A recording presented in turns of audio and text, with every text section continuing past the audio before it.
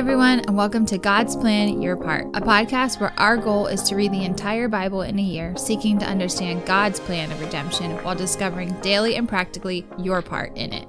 Hi everybody, welcome back to God's Plan, Your Part. Today we're looking at 1 Kings chapters 5 and 6 and 2 Chronicles chapters 2 and 3. They are pretty much a side-by-side comparison of the same story. But one is a little bit more detailed than the other. And some of this actually might feel like a little bit of deja vu, as we are hearing a lot of the same types of vocabulary concerning the temple and what is inside of it. Some of the same language that we've heard over and over again in past books of the Bible. So today we're really just digging into Solomon's, version of the temple. It's like the only version of the temple. Well, yes, but he had it in a not so movable way. Yeah. That was what I meant about it. I think what's interesting, if you look at this reading, one, I'm very happy to be out of Proverbs, and we'll be back into Proverbs soon. What's interesting here is that if you look at it in terms of God's covenant, it just feels, even as you're reading it, that God's covenant is becoming more and more concrete and more secure. Right. Because you had mentioned right after we read that this is not a traveling tent anymore. Mm-hmm. This is not a tabernacle designed to wander around. This is now like a super ornate, fixed position building in Jerusalem that is like, it's very fancy. There's a lot of gold. There's a lot of cedar. There's a lot of people that are involved in the construction. Mm-hmm. So it's a pretty big deal. Yeah, so it started out talking about this treaty that was put together with Solomon and the people of, help me, I forget the guy's name. I already forgot it. It was the king of Tyre, Hiram. Yes, Hiram, that's it. And I thought it was kind of interesting because you kind of get a little bit of a historical look at how this would have come about. Yeah. So they're literally sending materials down a river to get to them. Meanwhile, Solomon is sending men up to this area to Hiram's land so that they can get the materials they need, send them down the river. And it was in shifts of, wasn't it in shifts of 10,000 men?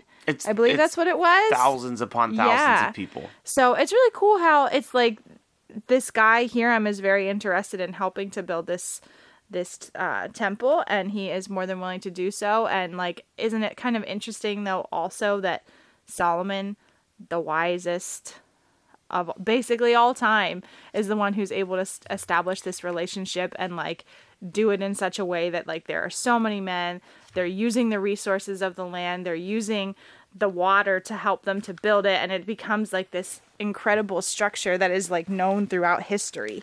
I think that's kind of cool.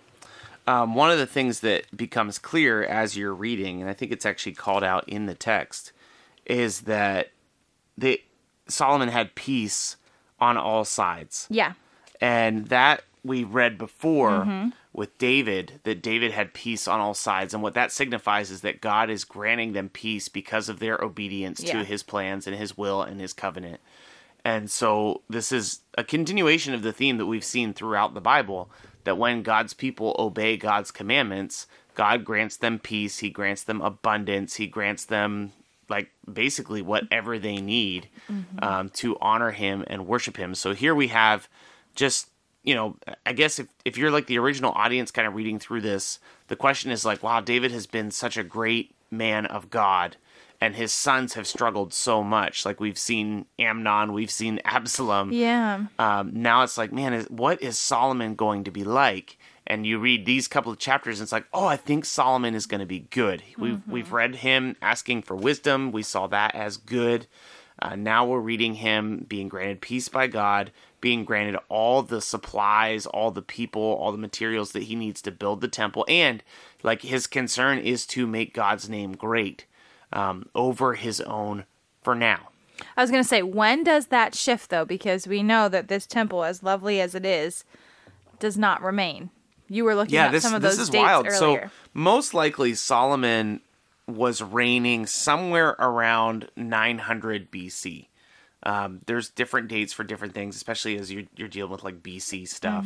So Solomon most likely was around 900. It could be a little bit earlier, it could be a little bit later. We know for sure that this temple that is being described was destroyed in 586 by the Babylonians. So Israel has like this terrible history where it feels, if you were around when we were reading through Judges, it feels like the Judges, but on a grander scale, where they have good kings and they have bad kings, and under the good kings they thrive, under the bad kings they suffer. And so we're going to see this cycle kick off after Solomon. And the northern kingdom of Israel, known as Israel, is going to be captured and carried off in 722 BC. So we're talking like 200 years from the time of the building of the temple. And then the southern kingdom, known as Judah, where Jerusalem is going to be conquered and carried off by the Babylonians in 586. And so God's cycle of judgment doesn't stop. And so when the people are carried off from Judah, the temple is completely destroyed, and that leaves the people wondering, like, does God even care about us? Like, he allowed his house to be completely ransacked. Well, which we'll see unfold, but it's interesting that peace on all sides quickly, like, dwindles away. It erodes very fast. By piece. Yeah. And the temple is widely known as, like, one of the most majestic things you could have seen in human history at that time. Well, because there's so many things now, even more so than the first time, like everything is overlaid with gold. Yes. Every single piece. Yep. And so I think that's really interesting too, because you hear a lot of the same language, like the pomegranates and the red cherubim, and the blue and the purple and the cherry. Yeah, but even, like more, it just seems more and more that it's just like on a much grander scale at this point. It does feel a lot like those couple of passages we read a long time ago, where they're describing how to build the tabernacle, who's supposed to set it up, who's supposed to construct it. Yeah. They needed a special person to come and build things. That was Oholab and Bezaleel. They needed to be indwelt by the Holy Spirit so that they could build and construct. Same thing happens here. We need a special craftsman to come and help with the job. We need the right materials. We need the right people. It's very specific in detail. But this is obviously just grander and more majestic. There's a picture in our study Bible of what these cherubim in the back of the Holy of Holies looked like. They're huge. They're enormous. They're enormous. Oh, and the Bible certainly makes sure that you know. I mean, I felt like I was reading a kindergarten book at one point, because it's like the one cherubim's wing is 5 cubits wide. The other is 5 cubits wide. Together, it's 10. Like, I feel like I'm reading a math curriculum. And keep in mind, most people would never see this anyway. Yeah. Because it's inside the inner court, inside the Holy of Holies.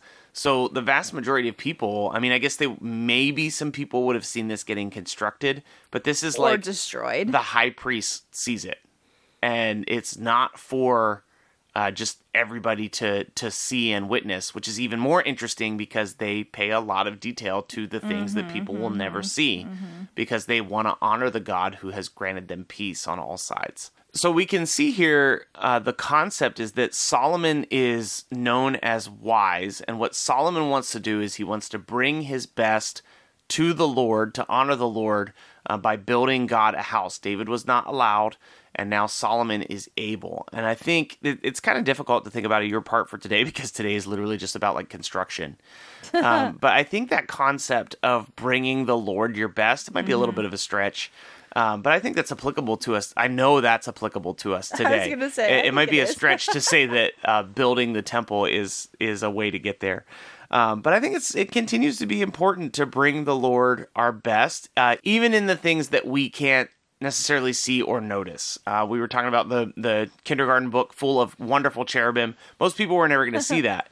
And I think it's you can make a correlation that you should be honoring God with the best of your ability to the highest praise that you can give, even when people aren't going to notice it or see it, because God sees it. And I think that's the heart of Solomon here.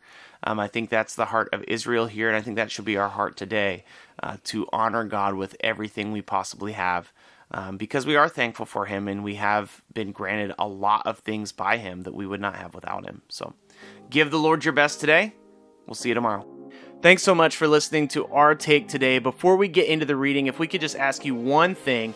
If you've been enjoying the podcast, if you could subscribe to us and then leave a rating and review. We'd love to hear from you, and every rating we get helps us reach more people. Ultimately, we're just trying to reach people with the truth of God's word, and your review will help us do that. So thanks so much for being invested in the podcast. Here's the reading for today. 1 Kings chapter 5. Now Hiram, king of Tyre, sent his servants to Solomon when he heard that they had anointed him king in place of his father.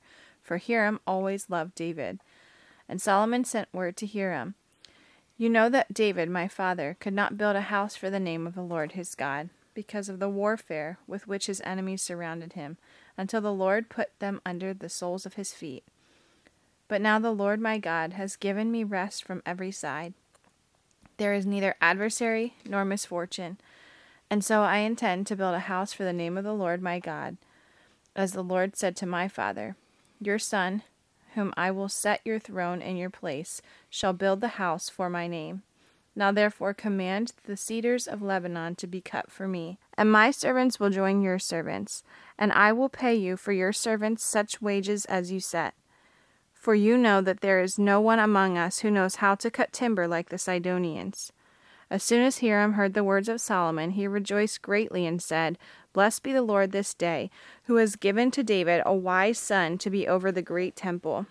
And Hiram sent to Solomon, saying, I have heard the message that you have sent to me. I am ready to do all you desire in the matter of cedar and cypress timber. My servant shall bring it down to the sea from Lebanon, and I will make it into rafts to go by sea to the place you direct. And I will have them broken up there, and you shall receive it. And you shall meet my wishes by providing food for my household. So Hiram supplied Solomon with all the timber of cedar and cypress that he desired, while Solomon gave Hiram 20,000 cores of wheat as food for his household, and 20,000 cores of beaten oil.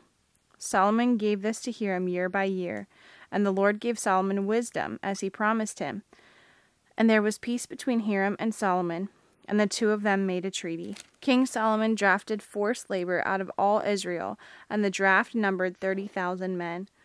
And he sent them to Lebanon, 10,000 a month in shifts.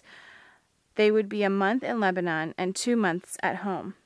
Adoniram was in charge of the draft. Solomon also had 70,000 burden bearers and 80,000 stone cutters in the hill country, besides Solomon's 3,300 chief officers who were over the work, who had the charge of the people, who carried on the work. At the king's command they quarried out great costly stones in order to lay the foundation of the house with dressed stones. So Solomon's builders and Hiram's builders and the men of Gebal did the cutting and prepared the timber and the stone to build the house. In the 480th year after the people of Israel came out of the land in Egypt, in the 4th year of Solomon's reign over Israel, in the month of Ziv, which is the 2nd month, he began to build the house of the Lord. The house that Solomon built for the Lord was 60 cubits long, 20 cubits wide, and 30 cubits high. The vestibule in front of the nave of the house was 20 cubits long, equal to the width of the house, and 10 cubits deep in front of the house. And he made for the house windows with recessed frames. He also built a structure against the wall of the house, running around the walls of the house, both the nave and the inner sanctuary. He made side chambers all around. The lowest story was 5 cubits broad. The middle one was 6 cubits broad, and the third was 7 cubits broad. For around the outside of the house he made offsets on the wall in order that the supporting beams should not be inserted into the walls of the house. When the house was built, it was with stone prepared by the quarry, so that neither hammer nor axe nor any tool of iron was heard in the house while it was being built. The entrance for the lowest story was on the south side of the house, and one went up by stairs to the middle story, from the middle story to the third. So he built the house and finished it, and he made the ceiling of the house of beams of planks of cedar. He built the structure against the whole house 5 cubits high, and it was joined to the house with the timbers of cedar. Now the word of the Lord came to Solomon, concerning this house that you are building. If you walk into my statutes and obey my rules and keep my commandments and walk in them, I will establish my word with you, which I spoke to David your father. And I will dwell among the children of Israel, and will not forsake my people Israel. So Solomon built the house and finished it. He lined the walls of the house on the inside with boards of cedar. From the floor of the house to the walls of the ceiling, he covered them on the inside with wood, and he covered the floor of the house with boards of cypress. He built 20 cubits of the rear of the house with the boards of cedar from the floor to the walls, and he built this within the inner sanctuary as the most holy place. The house, that is, the nave in front of the inner sanctuary, was 40 cubits long. The cedar within the house was carved in the form of gourds and open flowers. All was cedar, no stone was seen. The inner sanctuary was prepared in the innermost part of the house, to set there the ark of the covenant of the Lord. The inner sanctuary was 20 cubits long, 20 cubits wide, and 20 cubits high, and he overlaid it with pure gold. He also overlaid an altar of cedar, and Solomon overlaid the inside of the house with pure gold, and he drew chains of gold across in front of the inner sanctuary, and overlaid it with gold. And he overlaid the whole house with gold, until the whole house was finished. Also, the whole altar that belonged to the inner sanctuary he overlaid with gold. In the inner sanctuary he made 2 cherubim of olive wood, each 10 cubits high. 5 cubits was the length of one wing of the cherub, and 5 cubits the length of the other wing of the cherub. It was 10 cubits from the tip of one wing to the tip of the other. The other cherub also measured 10 cubits. Both cherubim had the same measurement and the same form. The height of one cherub was 10 cubits, and so that was of the other cherub. He put the cherubim in the innermost part of the house, and the wings of the cherubim were spread out so that the wing touched one wall, and the wing of the other cherub touched the other wall. Their other wings touched each other in the middle of the house. And he overlaid the cherubim with gold. Around all the walls of the house he carved engraved figures of cherubim and palm trees and open flowers in the inner and outer rooms. The floor of the house he overlaid with gold in the inner and outer rooms. For the entrance to the inner sanctuary he made doors of olive wood. The lintel and the doorposts were 5-sided. He covered the 2 doors of olive wood with carvings of cherubim, palm trees, and open flowers. He overlaid them with gold, and spread gold on the cherubim and on the palm trees. So also he made the entrance to the nave doorpost of olive wood, in the form of a square, and the 2 doors of cypress wood. The 2 leaves of one door were folding, and the 2 leaves of the other door were folding. On them he carved cherubim and palm trees and open flowers, and he overlaid them with gold evenly applied to the carved work. He built the inner court with 3 courses of cut stone and 1 course of cedar beams. In the 4th year, the foundation of the house of the Lord was laid, in the month of Ziv. And in the 11th year, in the month of Bul, which was the 8th month, the house was finished in all its parts, and according to all its specifications. He was 7 years in building it. 2 Chronicles chapter 2. Now Solomon purposed to build a temple for the name of the Lord, and a royal palace for himself. And Solomon assigned 70,000 men to bear burdens, and 80,000 to quarry in the hill country, and 3,600 to oversee them. And Solomon sent word to Hiram the king of Tyre, As you dealt with David my father, and sent him cedar to build himself a house to dwell in, so deal with me. Behold, I am about to build a house for the name of the Lord my God, and dedicate it to him for the burning of incense and sweet spices before him, and for the regular arrangement of the showbread, and for burnt offerings morning and evening, on the Sabbaths and the new moons and the appointed feasts of the Lord our God, as ordained forever for Israel. The house that I am going to build will be great, for our God is greater than all gods. But who is able to build him a house, since heaven, even highest heaven, cannot contain him? Who am I to build a house for him, except as a place to make offerings before him? So now send me a man skilled in work in gold, silver, bronze, and iron, and in purple, crimson, and blue fabrics, trained also in engraving, to be with the skilled workers who are with me in Judah and Jerusalem, whom David my father provided. Send me also cedar, cypress, and algum timber from Lebanon, for I know that your servants know how to cut timber in Lebanon. And my servants will be with your servants, to prepare timber for me in abundance, for the house I am going to build will be great and wonderful. I will give for your servants the woodsmen who cut timber 20,000 cores of crushed wheat, 20,000 cores of barley, 20,000 baths of wine, and 20,000 baths of oil." Then Hiram, the king of Tyre, answered in a letter he sent to Solomon, "Because the Lord loves his people, he has made you king over them." Hiram also said, "Blessed be the Lord, the God of Israel, who made heaven and earth, who has given King David a wise son, who has discretion and understanding, who will build a temple for the Lord and a royal palace for himself. Now I have sent a skilled man who has understanding, Huram-Abi, the son of a woman of the daughters of Dan, and his father was a man of Tyre. He is trained to work in gold, silver, bronze, iron, stone, and wood, and in purple, blue, and crimson fabrics and fine linen, and to do all sorts of engraving and execute any design that may be assigned to him with your craftsmen, the craftsmen of my lord, David your father. Now therefore, the wheat and barley, oil and wine, of which my lord has spoken, let him send to his servants, and we will cut whatever timber you need from Lebanon, and bring it to you in rafts by sea to Joppa, so that you can make it up to Jerusalem." Then Solomon counted all the resident aliens who were in the land of Israel, after the census of them that David his father had taken, and there were found 153,600. 70,000 of them he assigned to bear burdens, 80,000 to quarry in the hill country, and 3,600 as overseers to make the people work. 2 Chronicles chapter 3. Then Solomon began to build the house of the Lord in Jerusalem on Mount Moriah, where the Lord had appeared to David his father, at the place that David had appointed, on the threshing floor of Ornan the Jebusite. He began to build the 2nd month of the 4th year of his reign. These are Solomon's measurements for building the house of God. The length in cubits of the old standard was 60 cubits, and the breadth 20 cubits. The vestibule in front of the nave of the house was 20 cubits long, equal to the width of the house, and its height was 120 cubits. He overlaid it on the inside with pure gold.